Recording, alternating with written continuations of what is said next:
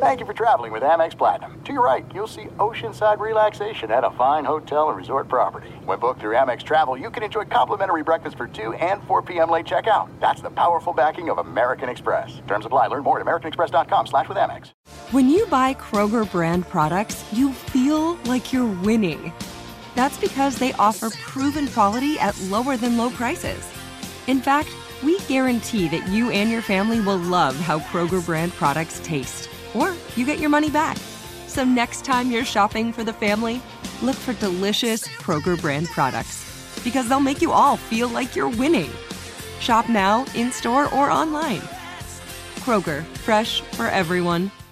Live Nation presents Concert Week. Now through May 14th, get $25 tickets to over 5,000 shows. That's up to 75% off a summer full of your favorite artists like 21 Savage, Alanis Morissette, Cage the Elephant, Celeste Barber, Dierks Bentley, Fade, Hootie and the Blowfish, Janet Jackson, Kids Bop Kids, Meghan Trainor, Bissell Pluma, Sarah McLachlan. Get tickets to more than 5,000 summer shows for just $25. Until now through May 14th.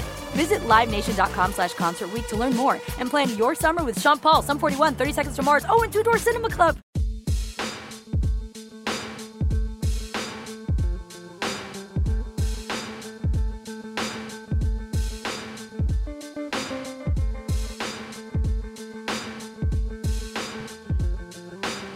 Welcome to the Chase Down Podcast. I'm your host, Justin Rowan.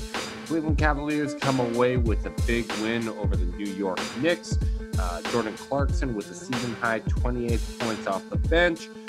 Colin Sexton with a nice bounce-back game, 19 points. And Rodney Hood with basically the go-ahead bucket in the final seconds of the game. But we're not really here to talk too much about that because we have the return of the hero, Matthew Dellavedova, making his debut at home for the Cavs in the win. And to help break everything down is my good friend and actually second-time recurring guest this season. I think you're the first repeat guest. Ty Windish, how's it going, buddy? It's going good. For a second, I thought I was the hero, and I was really excited. But I think Delly probably makes more sense in that role, so I'm not too mad about it. I'm sorry. You just don't have enough thumbs up pictures for me to fully embrace you in that same way. So it'll need to be something that you'll just have to work through. Yeah, I'll work on my thumbs up per 36 for sure. How's it going, man? It's good. The Bucks, who people assume I'm a fan of, I don't know if I really count as that anymore after writing about teams or whatever. But they lost an ugly game, so I could be better. And especially because Giannis, who's someone I root for, he didn't play well at all. So that's a little down, but I mean, I'm good. I had a good day at the gym playing basketball after work, so that's really the most important thing. Look at you go. I'm immediately envious because my day after the day job, I immediately went for physio, and I'm trying to work my way back to being able to play pickup ball. So I'm very envious of you. How envious are you of the Cavs, though? They got such a great bench player here, Matthew Dellavedova. Wouldn't that guy be a great fit for your Bucks? He really would be.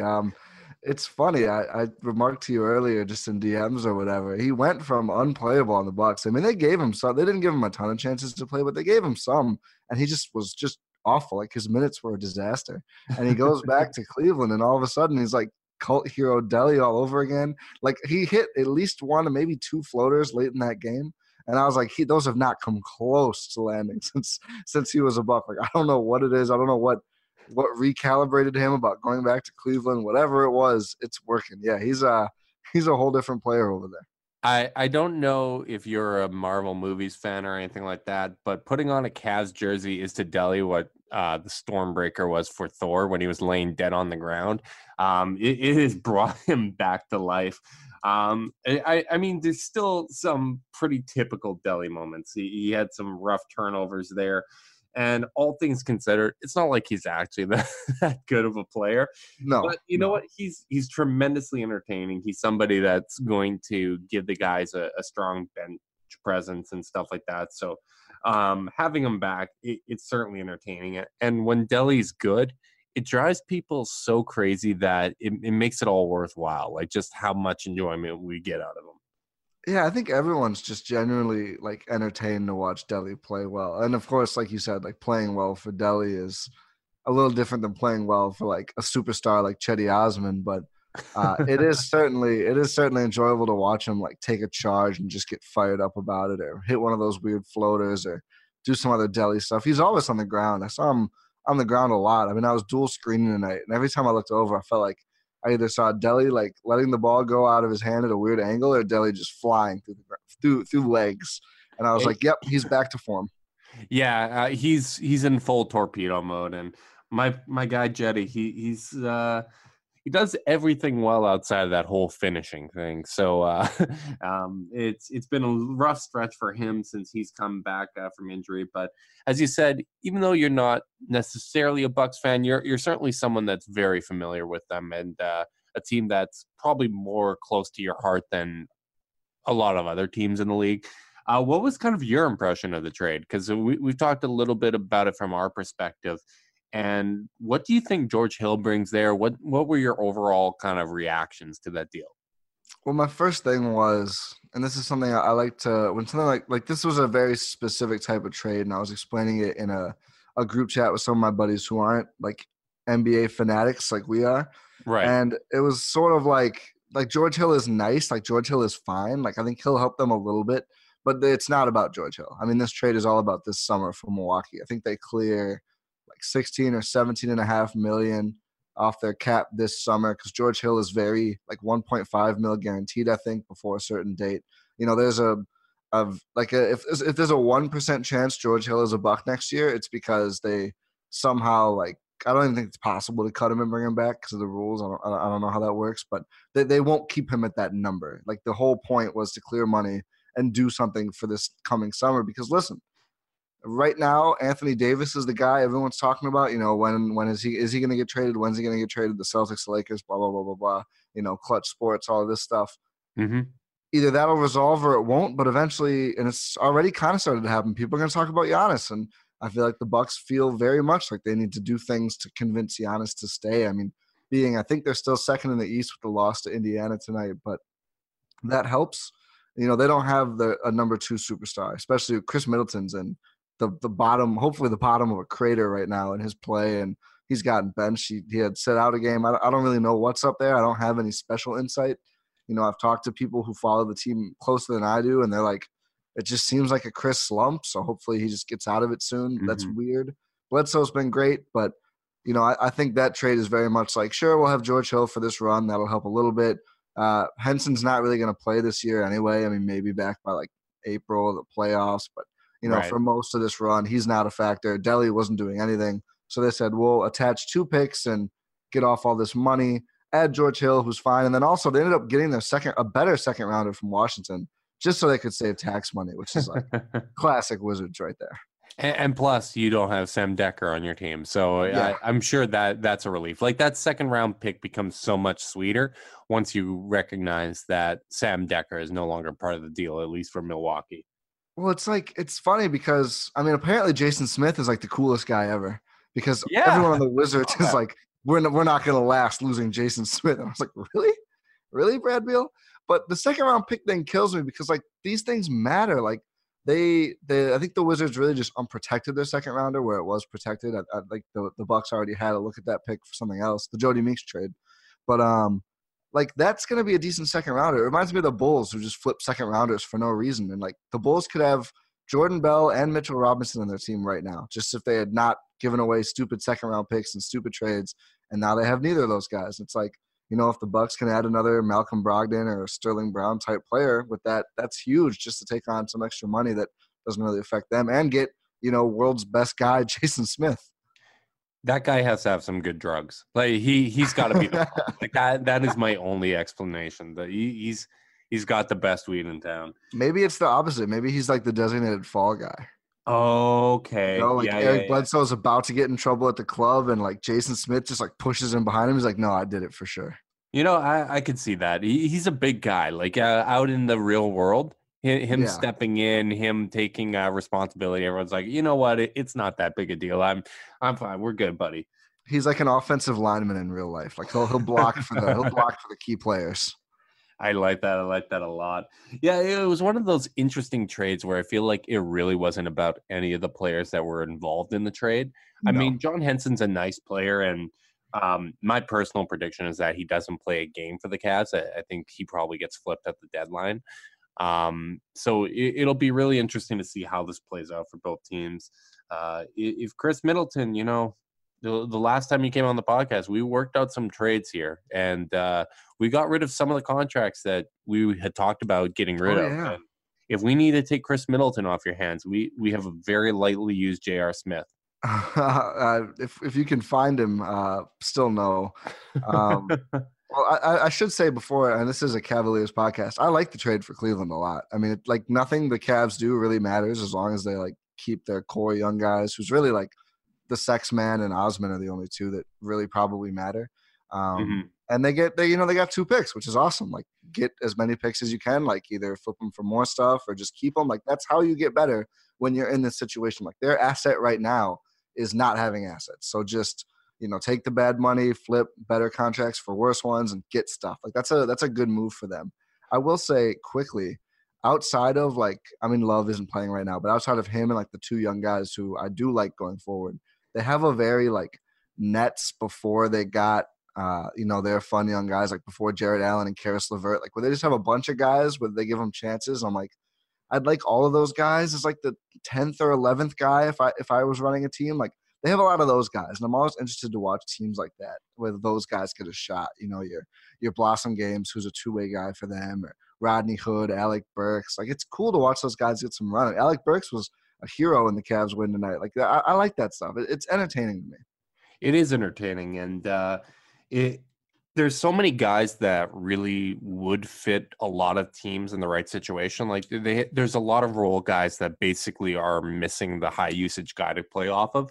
And even some of the young guys, to me, what's so impressive is with Colin Sexton, especially, he's playing so well without Kevin Love being there. And I really thought that Kevin Love was going to be essential to how well he plays, just because Sexton does have his limitations, but you're kind of seeing that growth. And Jetty Osman's shown a lot of growth. As I said, he's struggling with his finishing, especially after he got hurt. But he's getting everywhere he wants to on the court. His passing is better than anyone anticipated. His dribbling's better than anyone anticipated. His rebounding's better than anyone anticipated. And the fact that he's actually able to get where he wants to on the court is encouraging, because this is a guy that couldn't even dribble last year. So it's all about his skills catching up to his new physical ability.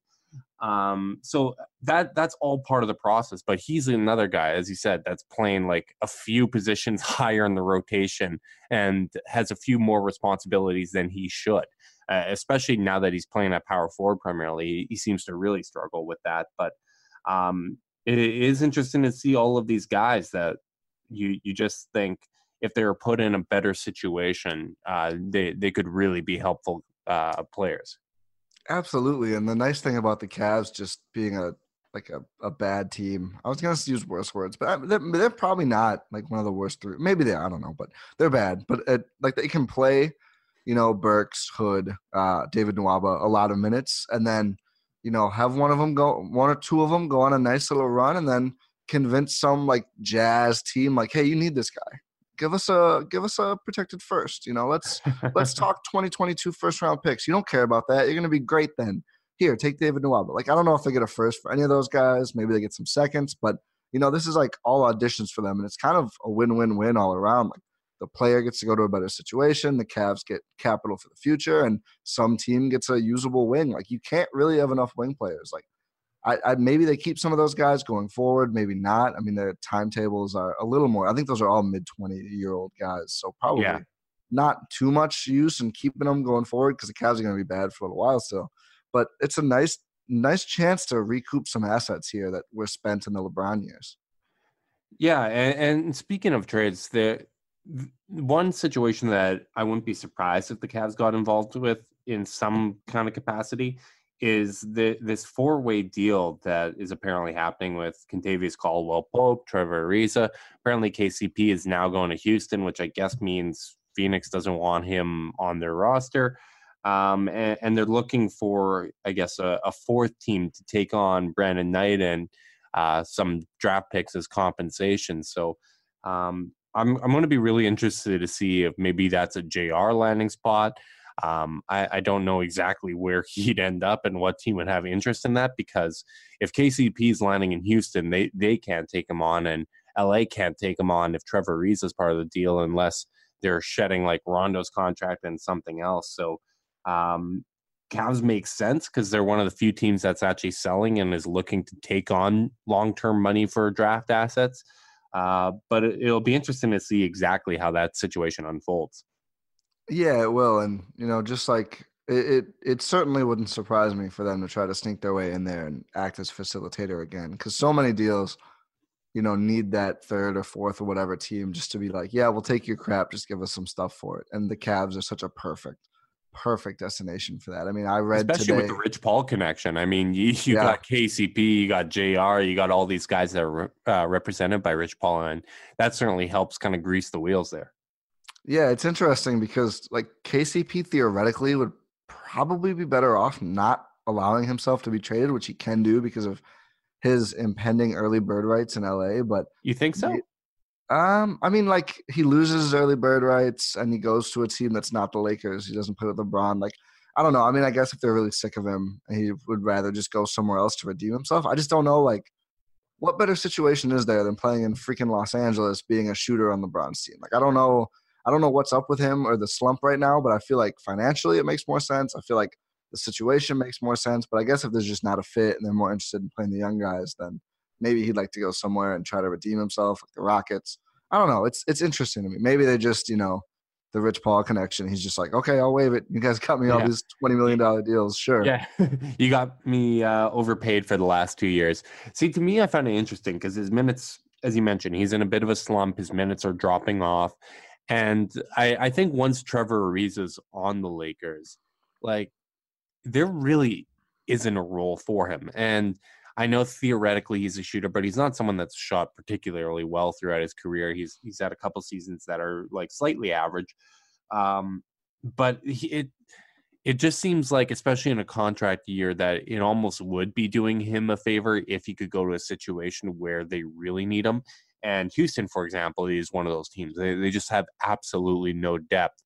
And it's probably going to end up being a little more high profile of a situation. Like, I understand that the Lakers have decent seating right now, but they have had kind of a weaker schedule. And I do anticipate some teams moving above them in the West. So, like, I think Houston, as bad as they've played, is eventually going to put this together. So I do think it could be a situation where it's actually doing KCP a favor. It's doing the Lakers a favor if they're landing Ariza, because I think he's a really good fit for them, especially if he can be somewhat what he was last season. So it is going to be really interesting to see how that unfolds. Yeah, it is. I wonder what, if anything else, the Lakers have sort of in the holster for this year, because it just feels to me that, like, I don't know if they're just going to get Trevor Ariza and then be done. Like, like they're better than I thought they would be. And like this, you're right about the schedule and everything else, but it just feels like you watch what they're doing and no one outside of Josh Hart is playing well. I actually, for my whiteboard column tomorrow, I wrote about how LeBron is just, again, dragging his team to be so much better than they should be. Right. No one outside of Bron, Josh Hart, who I think it was Chris Herring identified before the year, he would be like the perfect LeBron teammate there. 100% correct prediction by Chris. Yeah. And then JaVale. No one outside of those three guys is in the top like 30 or to 32% in efficiency according to Cleaning the Glass for their positions. Like, none of them are like solid like B contributors on offense. Lonzo is like 12% or something. Kuzma is like 60%. Brandon Ingram's like less than 50 percentile. So you're just looking at a lot of guys who are just not very good on offense, and they're like 16 and 11 anyway, just because LeBron is just going to do stupid LeBron 28-7-7 stuff. I don't know. I feel like you can only look at that for so long and keep holding to this line of, we're going to wait and build this summer and do this. Like, I just don't know. It would be tough for me if I'm running the Lakers, if I'm Magic Johnson, just be like, yeah, we'll just punt this year. It's fine. We don't need a second star. I don't know even who would be available, but I mean, maybe Kemba if the Hornets finally sell. Maybe. I think Kemba's going to be safe. I still think that the play is going to end up being them trading for Damian Lillard this summer. Oh. Not this year, but they seem to be fine with punting this season. And I know crazy. things are working out really well. They've actually been aided by injuries because Rajon Rondo going out has basically forced them to do what everybody has said they should do, which is play LeBron as essentially the point guard. Yeah. And Lonzo Ball's kind of playing off ball, which is kind of his ideal role. And like that's working for them. But LeBron's logging all these minutes. He's just completely taken over again. And I mean, we all mock what the Cavs were last season, but this time last year they were going on like an 18-2 run heading up to Christmas. They won 13 games in a row. Like that, and that was largely a product of LeBron doing what he's doing right now. Is he going to want to do that for a full season, or is he going to start to get frustrated as he has in the past when he's had to do this role, especially as he ages? So how that situation unfolds is still really unclear. So I mean, I've been pretty vocal in saying that they shouldn't have punted this year in the way that they have, but so far they seem content in doing so. And realistically, like, aren't their trade assets worse than they were in the summer? Like the way Brandon Ingram, Contavious Caldwell-Pope, Lonzo, like even Kuzma, like none of these guys are necessarily elevating their trade value. It might be stagnant to some extent, but I think some of them, the lack of development has to have hurt, right? Yeah, I think a team could definitely sell themselves on those guys, like especially Ingram to me, I think I don't know if the Lakers would even be interested in trading him, but that's the guy to me where I could get some team like, your Charlotte or Portland or whoever to be like, look at this guy, like look what he could be theoretically if he stops being a complete beanpole and doesn't play with LeBron anymore. And like his numbers without LeBron on the floor are like a lot better. I don't know the exact numbers. I've seen them a little while ago on the timeline, but you could show a team those numbers and be like, look, obviously you don't have LeBron, sucks to be you, but it works in this case. Like give Brandon a bunch of time. He'll be something really good. Like I could see that maybe with Charlotte if Kemba starts forcing his way out. But if you're looking at like Damian Lillard or Bradley Beal, for example, I don't know if teams are dying unless those guys are completely forcing their way out. And even at that, I think some teams could beat a Brandon Twiggins offer. Like if it wasn't for the trade kicker, I think Wall to the Lakers would make some sense. But that's such a huge if. Like the contract is awful. Now it doesn't necessarily make a ton of sense from a basketball sense. Like I get that. No. Like he's not a terrible player, but that's like the type of move I could see them doing, especially with John Wall being a Rich Paul client. Exactly. That's what I mean. I don't mean like it would fit seamlessly. I mean, it would be like such a Lakers, like, look who we have, best two-way guard 4 years ago in the East, yada, yada, yada. But I just don't think Washington, like they'd have to eat like $20 million just to trade him, which is that would be objectively the funniest outcome of this season. It would, especially after they gave up a second-round pick to save like $2 million in luxury tax and get rid of Jason Smith. If they're like, yeah, we'll pay this $20 million to get rid of John Wall. Right. Doubling back to the Bucks, where do you think they stand in the Eastern Conference? Because they had a really impressive win over Toronto. They had an impressive win, even though Giannis didn't play well, Chris Middleton didn't play well, and obviously Kyle Lowry didn't for Toronto either. But with Lowry kind of looking I don't know if I should say not like himself, because himself being limited by injuries has kind of been the Kyle Lowry story. But it just seems like the Bucks are right there neck and neck. And as good as Toronto is, I don't think they're head and shoulders above the rest of the Eastern Conference. Like I really do think that this is going to end up being a dogfight come spring. No, I think it's an absolute scrum. I mean, I keep wanting to say Indy. I think there's a top five and then there's everybody else, and that's borne out. Like there's the top five teams. I think Charlotte or something is 500, and then everyone else kind of just sucks. Right. But like I think Indiana's probably near the back. I think their second best player just isn't as good as anybody else's second best player. But they're so like they just find ways to win. Like tonight they beat a basically fully healthy Bucks team. I mean, Pat C, the revelation, didn't play, but otherwise Giannis, Chris, Bledsoe, everyone else was in, and Brogdon, and they just won at home. They were just better. They played well. They were suffocating on defense. Like that team, I think, might even still be able to come out on top just because like they're so damn great. Like you saw, obviously they almost beat the Cavs this last year, and that Cavs team wasn't tremendous, but they sure did blitz Toronto.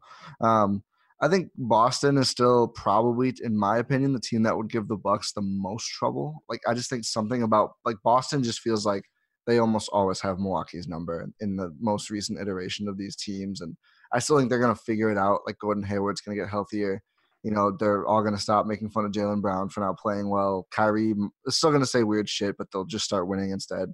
Like, I just think they're good. The Horford thing is the most concerning, I think. It helps Right. that Daniel Tice can play, and we'll see what Time Lord can do. But like Horford now is getting like Do not weird. come on my podcast and use weird Celtic Twitter's names. Come on. Okay, that'll be the last one. Although shout out to my guys over there. Anyway, Horford has a leg injury I've never heard of. I feel like that's not good. I don't know how to say it. I don't know what it is.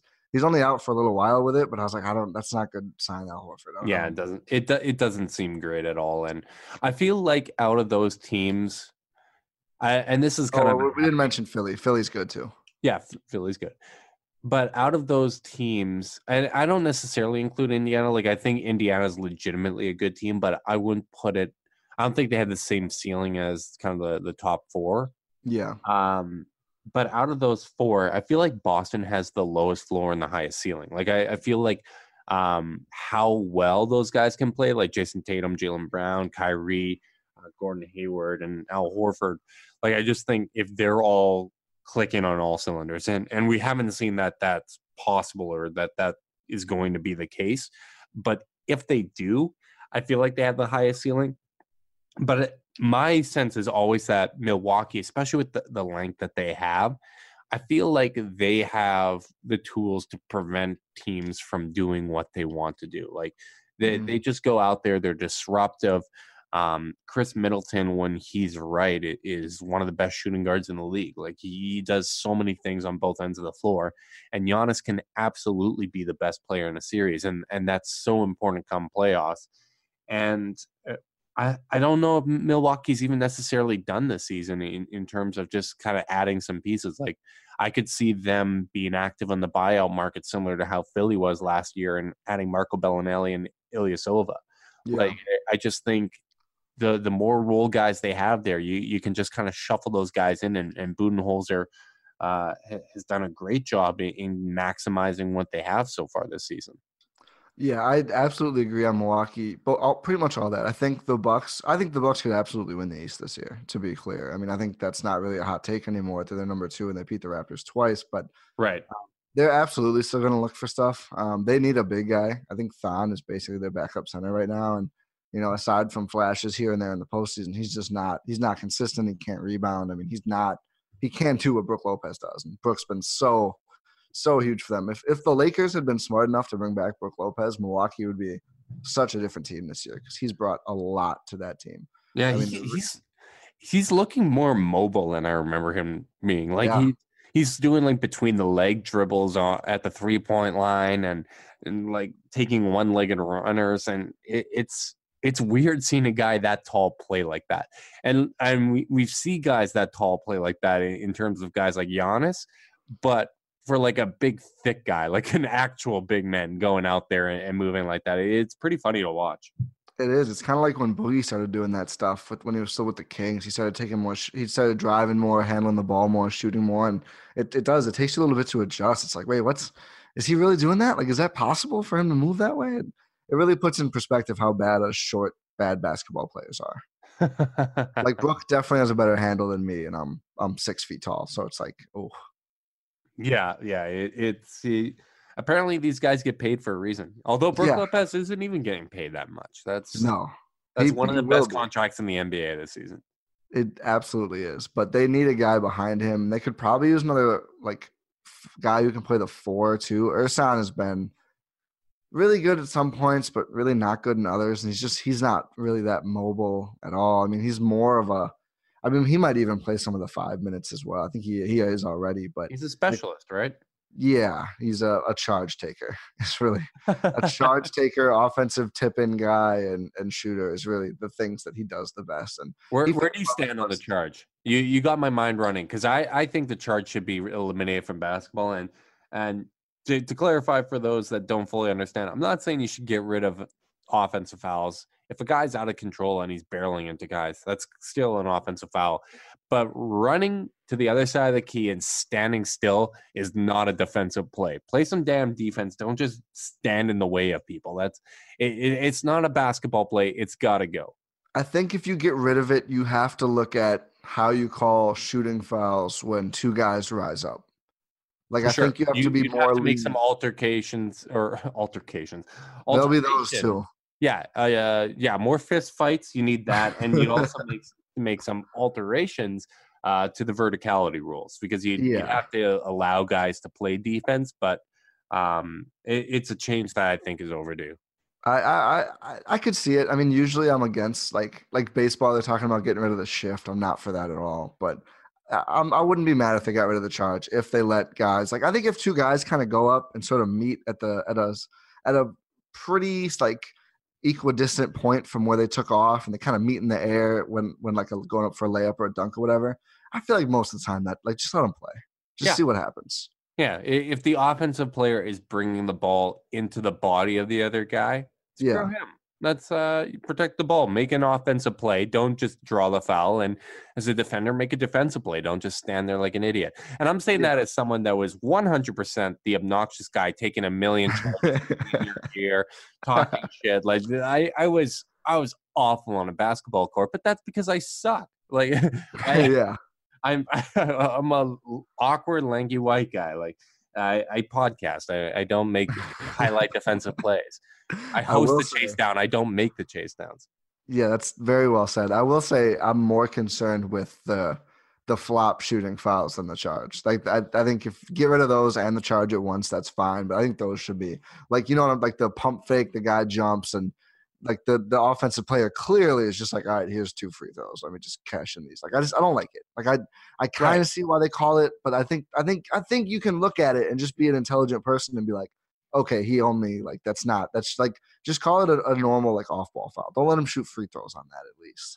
Right, and they made that alteration on the 3-point line where you can't do the rip through fouls, but that still happens when guys are driving, right? Like they still hold the ball out and they bring it through the mid. And even just like you pump fake and the guy moves and you just like stand there and wait for it and then jump like at the very last second. Like you see those a lot, and it's like I get you should be rewarded if you make a guy move with the pump fake, but there's so many that are just so blatant. I mean, I don't know if there's anything you can really do about that. I guess it's fair if you get the guy moving, but it's just it's not aesthetically pleasing at all. No, absolutely. And if you guys disagree, let us know. Email Chase Down Pod, because I'm sure this is a controversial topic. I want to fight people over it. So if you disagree, if you like the charge, and especially on a podcast led by praising Delhi. We're basically taking away a secret weapon. So I don't know how that's going to go over, but by the time the rule change actually takes effect, Delhi's probably going to be moving on with his career. Yeah, I think the Bucks should have put like a clause in Delhi and in Ersan's contract. Like if the charge gets banned while this contract is still going, it's immediately null and void, and we don't have to pay you anymore. That's the whole reason we did this, guys. I like that. I like non-guaranteed contracts that are dependent on rule changes in the NBA. I don't know what other ones we'd institute, but double Steph's money if there's a 4-point line. that would be going the other way on that. But can we talk quickly? And I know we're probably way over time, but people were like, why was it suggested when the Warriors were winning a lot before KD got there, that the way to neutralize that was a 4-point line? Like, you want to give Steph more points? Yeah. He's the guy making all of these. Like, and now LeBron apparently can too, but it's like, I just don't get what rational human is like. Let's make it so they can score more on these jump shots, and then that'll show them. Let's make them spread the floor farther. Where do you stand on the take that the 3-point line should be extended to remove the corner threes? That like it just keeps going to the sideline? I don't like it. I don't think I like it either. It's part of defense. Like, I just don't know why we would like realize that these are the best aesthetic shots, but like it's not like teams only shoot threes. Like everyone still goes inside too, and I don't think it's necessary to take away that, and especially because I feel like you're not hurting like your Steph Currys and Klay Thompsons of the world. You're hurting like big guys who can kind of get over there and pop a quick three. Like those are the people who live over there, not the shooters you're probably thinking of. Right. Yeah. Don't hurt Ante Zizic. I mean, his corner three is legendary. No, don't do that to Auntie. Yeah, I mean he had that one in summer league, so that is his shot forever now. Yeah, I agree, and I think it's a little bit overblown. Like Pop talking about the beauty of basketball being gone now. I think that's a result of having both DeMar DeRozan and LaMarcus Aldridge on your team. Like the guy playing the most beautiful basketball on that team is Rudy Gay. So you basically have you have triplets, basically different height triplets playing the same style, and Rudy Gay is the only one that's made any evolution to his game. Well, the funny thing is you could argue that the Spurs are a lot of the reason people shoot all these threes now anyway, because of the beautiful game Spurs in like 2013 and 14. So I don't really understand. And he was having a blast with those teams. Oh, man. Those were the best Spurs teams. I mean, maybe not. I mean, some of the early 2000s teams. But in my opinion, those were some of the best Spurs teams ever. And maybe the best. I mean, when they beat the Heatles, that was just and man, the 2013 finals is still like that's basketball cocaine. Like you can't watch that series without chopping it up on a mirror. No, exactly. It's going right into the veins. Man. So is there anything else you want to touch on before we wrap this thing up? I mean, I think we've covered a fair amount. I'm excited about the Bucks because especially now that I have the added investment of I need Giannis to stay so we get that 2022 pick. Because I've got my fingers crossed. I got my fingers crossed that becomes the high school college draft where it's kind of a double draft. Because I know 2021's the earliest that they said it could happen, but those things take time. So my fingers are fully crossed that Giannis stays, and that is the double draft. What's the latest that pick can convey? Because I know eventually it becomes 2 seconds. So it's protected for 2 years. So it won't come over in 2021 because it's owed to the Suns. Yeah. Yeah, and that's when that pick will probably. Well, is it 2020? No, it's 2021, I think, because the protections are so weird on that Suns pick. I don't know why they did it that way, but I don't think that's going to convey. It's like the last year. Like I think the last year. It's not conveying. The Suns pick isn't conveying this season. It'll convey next season. That's why I said that it likely won't come until 2022. Gotcha. Right, because it's like top 7 protected and also 17 through 30. So unless something really goes poorly this year, it's not going to the Suns. Yeah, that's such a weird. I don't think I've ever seen a first that the protections swing around like that. But why not? Whatever, John Horst, do your thing. It was funny because a Bucks person talking to me, like not a Bucks person, a Bucks fan, I should clarify, was saying, it feels like with this pick, like they're never gonna have another first. And I was like, they're literally gonna have their first round pick this season. Mm-hmm. No, maybe, for sure. Maybe don't go all fire and brimstone before you get a couple facts, my guy. Also, I think if they acquire like. The Stepien rule is so funny because even last season when the Cavs had their own pick and the Brooklyn pick, like they were able to trade their own pick because they had another first. So I guess if the Bucks acquire a first, then all of a sudden that pick is no longer protected by a Stepien rule and could convey in 2021. But did they write it in that it'll just go 2 years after the Suns pick? Because I feel like it's just the Stepien rule. Okay. Yeah, it's just the Stepien rule essentially. Okay, interesting. That I don't know how that would be fun if they got a first somehow. The Cavs are going to I guess at that point the Cavs are already going to be a championship caliber team with RJ Barrett and Jetty. Jetty fully evolved. The Sex Man, Tristan Thompson, Kevin Love in the middle. John Henson. Hey, point center. No. John Henson's netting us 3 firsts at the deadline. 3 firsts at the deadline. Yeah, that's how we're rounding out the rest of the roster. Is that how much Guangdong is going to give up to add him? Or? That's how much Vivek's going to give up. Oh man, he's big like Steph, but he shoots like Clay or whatever. Hey, or vice versa. The Kings want to load up for a playoff run, so that's 100% where the Jazz guys are ending up, right? What do you mean the Jazz guys? Like Burks and Hood? Oh yeah, that's probably. Even though I don't know they what really what do they want to add? I don't know what they want. What position do they need? I don't know. Help. A big guy? I don't know. It's the Kings. No one ever knows. I just feel like why can't they just be happy and like keep doing? It's just the Kings. My one last question is where do you think KD is going to go? Oh, Knicks. Yeah, I feel like it makes a lot of sense because that's like KD doesn't. I was talking about this with my guy Joey Burbs today. KD does not have stands, No, and exactly. if he goes to the Knicks, like all the Knicks, like Jesus and Mero and everyone are like automatic, and Michael Rappaport and a bunch of other less annoying people will. And I'm not saying Jesus and Mero are annoying. I'm saying Michael Rappaport. No, that was to be very 100% clear. I can't wait to see videos about KD that are filmed 2 centimeters away from his eyebrows. Oh yeah, those are coming, but it just makes sense because all those New Yorkers will like be forced to stand him, and like they did with Melo, and they pretended Melo was from New York. Like we're gonna hear a lot about. It just makes sense. I wish he would go play with LeBron and make a rivalry with the Warriors, but I don't think. God no, don't no. I don't need that. That's the. It would be hilarious if he went to the Clippers, which was the conversation of the day. I don't see it. The Knicks makes so much sense to me because his move to Golden State was a no-lose situation because that team, we know, it's ridiculously talented. They weren't going to lose. They were going to three-peat here.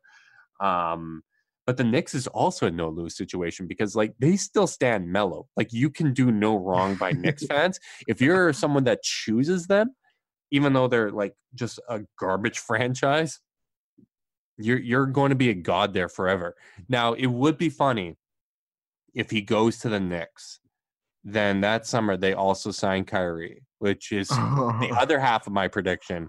And Knicks fans love the hometown guy more.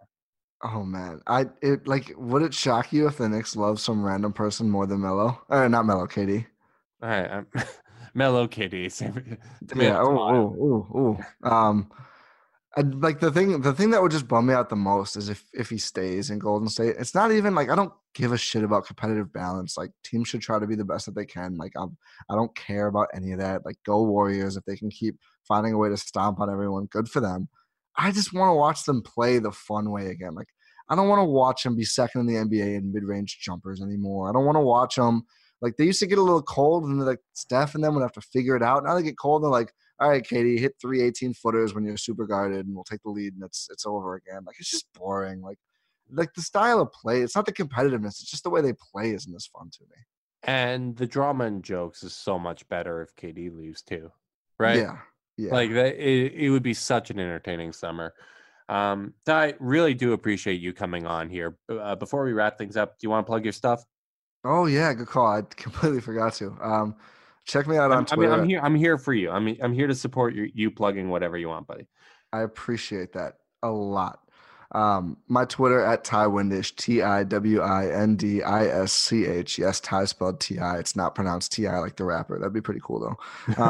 Check me out on Twitter though. I share pretty much everything I do on there. The number one thing these days as it relates to you NBA folk is the whiteboard, my daily NBA newsletter. Basically, I break down one topic I feel like every day.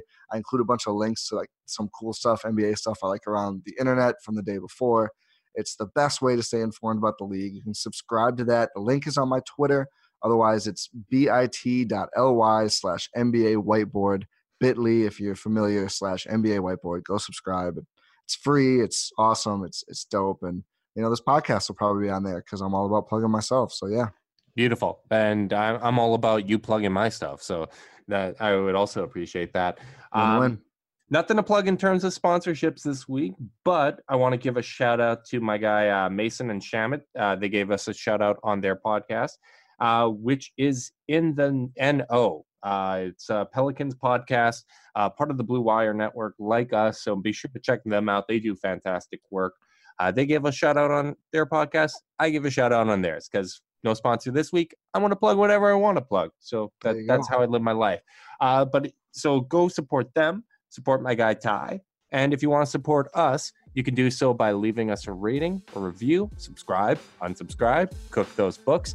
And if you want to be part of our Discord chat, send a little screenshot of that review to chasedownpod@gmail.com, and we'll be more than happy to send you a link to that. So really appreciate you coming on, Ty. Appreciate our listeners. And until next time, go Cavs.